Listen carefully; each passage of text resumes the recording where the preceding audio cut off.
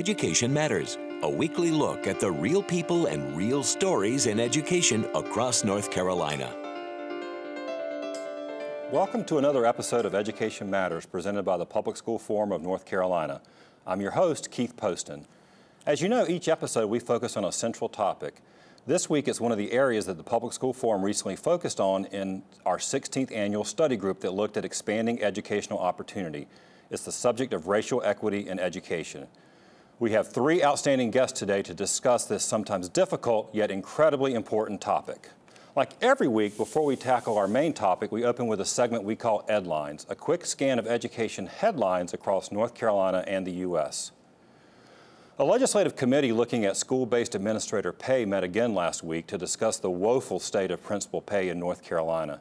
Today, their average salary ranks 50th out of 51 states in the District of Columbia. Some action to address the low pay seems likely in next year's long session at the North Carolina General Assembly. But many questions remain. How much? Will it be primarily incentive-based, or will base salaries increase too? And how will it be allocated? We will keep you posted. Some North Carolina public schools will soon have more flexibility under a new Restart School program. The State Board of Education approved the request from 19 schools in 3 school districts: Cabarrus, Wake, and Warren. The schools will receive the same flexibility that charter schools now get.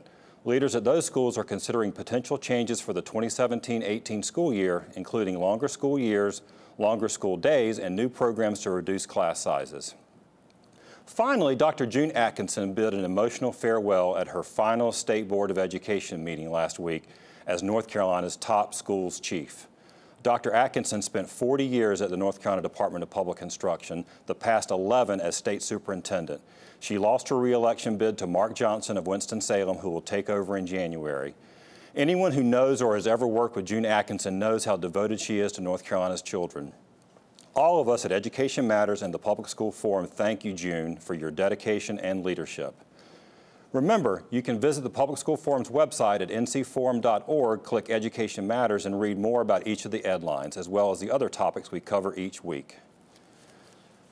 As I said at the top of the program, we're going to focus this week on racial equity in education. Our first guest today burst onto the national and international stage in May of this year when his poetic commencement address at the Harvard Graduate School of Education went viral. Here's a clip. At the core, none of us were meant to be common. We were born to be comets, darting across space and time, leaving our mark as we crash into everything.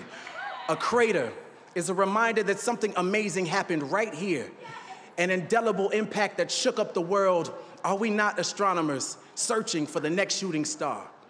I teach in hopes of turning content into rocket ships, tribulations into telescopes, so a child can see their true potential from right where they stand. And injustice is telling them they are stars without acknowledging the night that surrounds them. Injustice is telling them education is the key while you continue to change the locks. Education is no equalizer.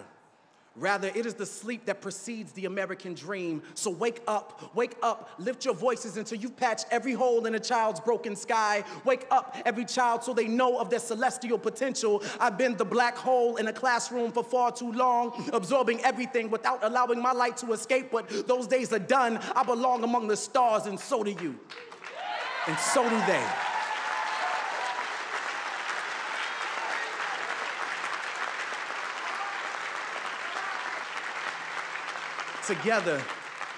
Together, we can inspire galaxies of greatness for generations to come. So no, sky is not the limit. It is only the beginning. Lift off. We are honored to have Donovan Livingston with us here today. He is currently a Ph.D. candidate at UNC-Greensboro, where he is Assistant Director for Student Mentoring. And he is also, let's see, how did the UNC Charlotte called you an internet celebrity educator? So you've got a lot. Thank you for being here today, Donovan. Thank you for having me so much. I'm glad to be here. All right. Well, that clip we just showed, that whole video has been viewed 13 million times since May. I mean, that's unreal, right? Yeah, it's still surreal to really think about how far the speech has come since I wrote it in my notebook and performed it on stage that afternoon. But I'm grateful for being able to extend the conversation about race and equity in education and what that looks like.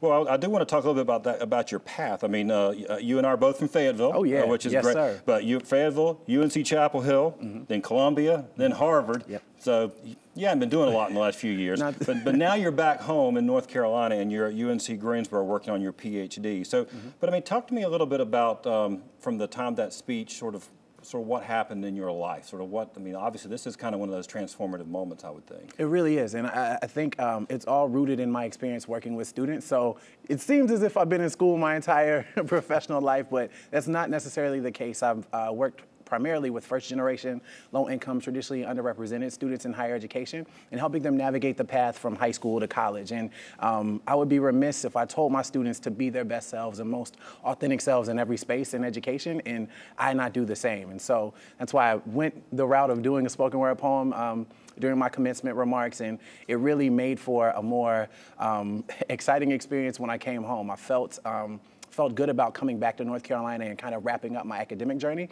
in a place that made me who I am. Well, it's been fun for all of us here in North Carolina to watch. I think we're all pretty proud of everything you did. And look, I have to point out, you ended up just a month ago in your hometown introducing the President of the United States. That was quite a whirlwind. And it was on November 4th of this year, which was the 8-year anniversary of President Obama's initial election. And with him being the first president I voted for, being in my hometown and being able to introduce him on that sort of stage leading into this year's election was a phenomenal sort of life moment for me, and I'm grateful to have been able to have that opportunity. Well, let's shift gears. We're going to talk about racial equity on the whole show today, but I want to get into that with you a little bit. Okay. I mean, we need to, I mean, you talked about it in your address about the idea of opportunities for, particularly for students of color. I mean, what is sort of your own life experience and sort of what sort of goes through your mind when you think about either the opportunity or lack thereof? Well, I think specifically about our gifts, right? Every student has a unique set of talents, dispositions, things that make them who they are. And I think having an opportunity in school spaces to be able to express that creativity is something that needs to happen. I think far too often we come to school and we have to stick to these sort of standardized measures of our success and our academic ability, but students need to see that their gifts that they have personally are valued. For me in particular, I wasn't always allowed to perform spoken word poetry or enjoy hip hop or bring that up in a sort of academic space. For whatever reason. And I feel like if students have that opportunity to see their gifts mirrored in the classroom, I think it can make for a more equitable experience. And there's some structural issues, and we can talk about that too within just education and really in society in general, but you've talked a lot about just one teacher. Or a couple teachers. I mean, tell me about that. I mean, the difference a teacher in a kid's life can make. Right. I think it all comes down to relationships. The willingness a teacher has to want to go that extra mile and make that connection with the student, to actually take a vested interest in the things that the student is interested in, will go a long way in getting the most out of that child in the long run. Now, we are going to talk about in the next segment things like discipline disparity, overrepresentation in special ed classes for students of color. You've had some life experiences seeing that yourself. I mean, do you recognize and have any thoughts on sort of how we get at that in terms of, I don't know, changing attitudes, changing systems? Well, I feel like it could start with some form of professional development, helping teachers, educators, anyone that works with young people learn how to sort of work with different people based on cultural differences. So really buying into this idea of making pedagogy culturally relevant. It evokes a sense of patience and helps you see the sort of value in that specific student, so you don't become so quick to discipline them when you think you're not getting the most out of them in a classroom space. Right, and I think that's like we talk a lot about cultural sensitivity at the public school forum when we look at racial equity. I mean, can you explain a little bit more what you mean when you talk about that? I mean, it's just the idea that, look, we just don't necessarily always understand each other. I mean, there's differences, frankly, then the teaching workforce is predominantly female, predominantly white. So they're just differences, right? Right. And our differences aren't something we should be afraid of, right? I feel like being able to use the classroom as a space to celebrate those differences is something that can be done. And I think, I think about what it means to be in school. And for me, I think about school being a space of self-discovery. And if teachers can commit to making school a space of self-discovery where students can learn about themselves in addition to the content matter, I think we'll buy into that sort of culturally relevant perspective that'll make the experiences students have in school more equitable across the board. Are you, I mean, you strike me as someone who's optimistic, but are you optimistic about these things? Because it seems like the ideas of sort of racial adjusting, they're not a straight line up. Right. We have some zigzags. Oh, definitely. And I think a lot of the zigzags come when you tell students the truth. Schooling experiences don't exist in a vacuum, right? I believe that students need to be able to engage in dialogue and debate those current events that sort of surround their learning experiences, and they don't often get a chance to. The Trump's election, for instance, has an impact on a student, whether they're on one side of the argument or the other. And I think that being able to talk about those things and what it means and what the cultural repercussions are and sort of what can we do to move forward together is something that can take place in the classroom, and teachers have to be willing to have those conversations. And you need to keep talking too, so, but we appreciate you being here. Thanks so much. When we will come back, we'll be joined by two more guests currently working in the area of racial equity in education. But first, as we go to break, see if you can answer this question.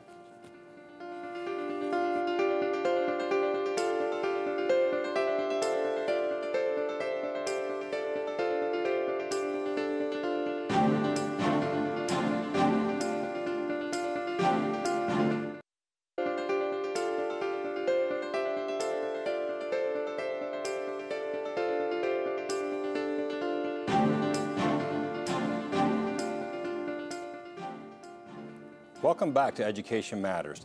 Did you correctly answer 13%? Even though today just over 50% of North Carolina's public school children are Black or Hispanic, just 13% of our teachers are.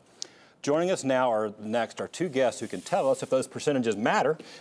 We have James E. Ford, who is the Program Director at the Public School Forum of North Carolina, and we have Dr. Rodney Trice, who is the Assistant Superintendent for Equity Affairs, Wake County Public Schools. Thank you both for being here. James, I want to start with you. You were on the show a few weeks ago. We talked a little bit about some of these topics, but when we get at racial equity, there's some real specific areas of concern. What are they? Well, I think you start with the fact that North Carolina public schools have rapidly resegregated along both racial and socioeconomic lines. But even beyond that, you have discipline disparities within those schools. So students of color, Black students, Native American in particular, are as many as 4.5 times more likely to be suspended than the white counterparts. And for the same offense, right? A lot of time for the same offenses, right, or minuscule, what we call discretionary offenses, things that aren't necessarily big deals. But beyond that, students of color, Black students in particular, are overrepresented in special education, particularly in the area of intellectual disability. And Black and Hispanic students are underrepresented when it comes to rigorous courses and academically and intellectually gifted students. So it denotes an issue of unfairness when it comes to the equality of educational opportunity in the schools. And couple that with what you just said, with a pretty monolithic and homogeneous teaching workforce, it just doesn't lead to very culturally responsive teaching, which gives every student from every background the best chance at success. So those are a couple of main areas that we've seen that need some response. Now, Dr. Trice, in your role, you're more or less the Chief Equity Officer, if you will, for Wake County Public Schools. All these issues that James just talked about kind of fall in your wheelhouse. I mean, where are you in Wake County, and sort of what are your priorities, and do you agree that these are the kinds of things that are prevalent not just in Wake but in schools across America? Sure, I think James hit it on the head. These are certainly areas that Wake County is working on. We have a strategic focus on many of the areas that James just mentioned. For instance, providing access to rigor. We know that students of color, no matter where they are, tend to not have access to the most rigorous courses. So we have a strategic focus on increasing the number of students of color in higher level courses such as honors courses, advanced placement courses, IB courses. And for us, at least with respect to recruiting, making sure students are in higher level courses, it falls along the lines of recruiting. We know that we have students in our classroom today that can perform very well in those classes. But there's also a second layer to this issue, and that's increasing the pipeline of students of color who can take advantage of higher level courses on the back end. So that's just one example of some of the work that we're doing in Wake County around addressing inequities. And that's interesting, you use the term access because in like here in Wake County, for example, where we filmed the show, I mean, there's obviously plenty of opportunity to take those courses, but you touched on an interesting thing. You've got, on one hand, you may have some subjective things where students aren't being recommended. On the other hand, you've got students who maybe don't have the confidence, they haven't been instilled in them either at home or by their teachers who don't tell them that they're smart. Right. I mean, is that part of what you're talking about? Absolutely. So when we talk about recruiting students to higher level courses, we're talking about garnering the whole community to let students know, yes, you do have the capacity to do the work in higher level courses. So we're talking about pastors, coaches, mentors, you name it, that can really back these students. Right. James, let me ask you, implicit bias. Sure. I mean, that's one of the things that is pointed at in terms of why some children of color are not being recommended. Talk a little bit about that. Yeah, so that's becoming a more recognizable term, but really it deals with the sort of unconscious biases that exist, the attitudes, the stereotypes that prevail within all of us, but more importantly, the way that influences our actions. So you alluded earlier to the fact perhaps people may not respond very well to the notion of these gaps because it immediately implies something about us, right? Are we saying that practitioners are racist? Right. And I think it's more complex than that. A lot of this exists in the subconscious where we're not necessarily being intentional about these things, but we're socialized. But we all bring it to the table, right? You're saying, I mean, you bring your own biases, Rodney brings his own, and so we all recognize that, but it's bringing it up here to the front that we recognize that we've got it and look at it. And I think the numbers, if you focus on the achievement numbers and those things you just pointed out about representation, that we can get to the truth, right? Right. But it requires us first being cognitive about it, being aware that we have these biases, all of us, and being honest and truthful about the ways that it manifests itself in our work, even when we're perhaps trying hard not to. The fact is we're human beings.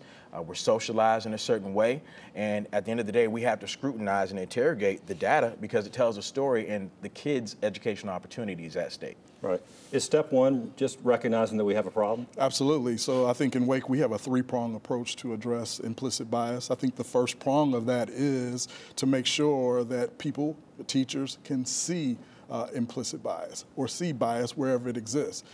We have a commitment to disaggregating data, to doing classroom walkthroughs so that people can understand, particularly teachers and administrators can understand how race is lived differently by students and throughout the district. Right, and this is, it's critical that we get to this in education because this is where it all. I mean, it is still the path forward in terms of careers, college, the American dream, if you will. Sure. We've got to get at it in education, right? Absolutely, because if you don't, I mean, the same sort of racial gaps that exist in every other system are going to prevail because this is the sort of launching pad. Because that's what we've really seen, Dr. Trice, is in our education. While we've seen academic achievement level, graduation rates were historic high, the achievement gap, which we sometimes also talk about the opportunity gap, is frankly, it's frustratingly still about the same. We're still seeing a much bigger gap between black and white students, right? Sure, we are. And I prefer the term opportunity gap because, students and families are differently situated when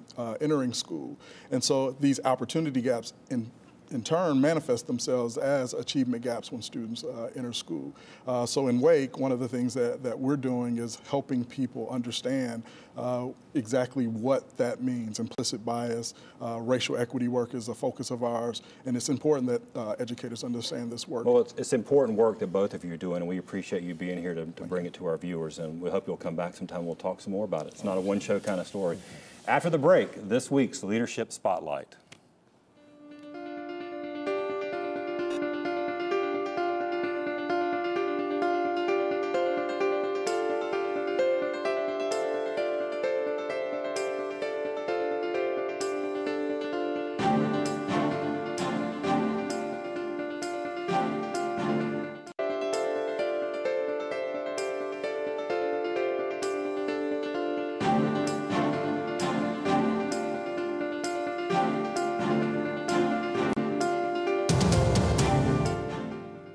Each week, Education Matters spotlights individuals demonstrating exceptional leadership in education in North Carolina based on nominations from you, our viewers. This week, we spotlight Jenna Warren. Jenna is the school counselor at Hilburn Academy, a unique pre-K through 8th grade Wake County public school. Jenna was just named the North Carolina School Counselor Association's School Counselor of the Year. Meet Jenna Warren. Leadership Spotlight is presented by the Borough's Welcome Fund, advancing biomedical science by supporting research and education. I think students need to know that they have supports and that they don't have to figure everything out on their own. And even though I'm their school counselor, not their parent, not their teacher, I think just children hearing that they have people that believe in them really go a long way. At middle school, you don't so much see students just not getting along. There's a lot deeper issues that you want to try to help students through and help them feel like I have coping skills and I can get through this, and that they're a good person, kind of build their confidence as well. As a school counselor, I try to connect the dots for them and help them see that the choices they're making now does impact their life later on. I can't say enough about her. She couldn't be a more supportive person to us or the kids, and she is so deserving of anything, any recognition she gets. Empathy is not a necessarily automatic gift. Sometimes you have to be shown the right way to think about things from a different perspective. And I think that she does a good job in trying to bring that to our students. Times can be very difficult, and a lot of times students come to school with a lot of things going on at home, just like as adults we do, but they don't have as many skills and coping strategies as we may have as adults. So where we're going to see the most growth in our students is when we really focus on what they want to improve on. And then they'll kind of let you in. Once you help them support in the way that they want to be supported, then we can grow in leaps and bounds, I think. If you know someone who deserves to be recognized, visit our website, ncforum.org, and click on Education Matters, and you'll find a link to nominate someone in your community. After the break, this week's final word.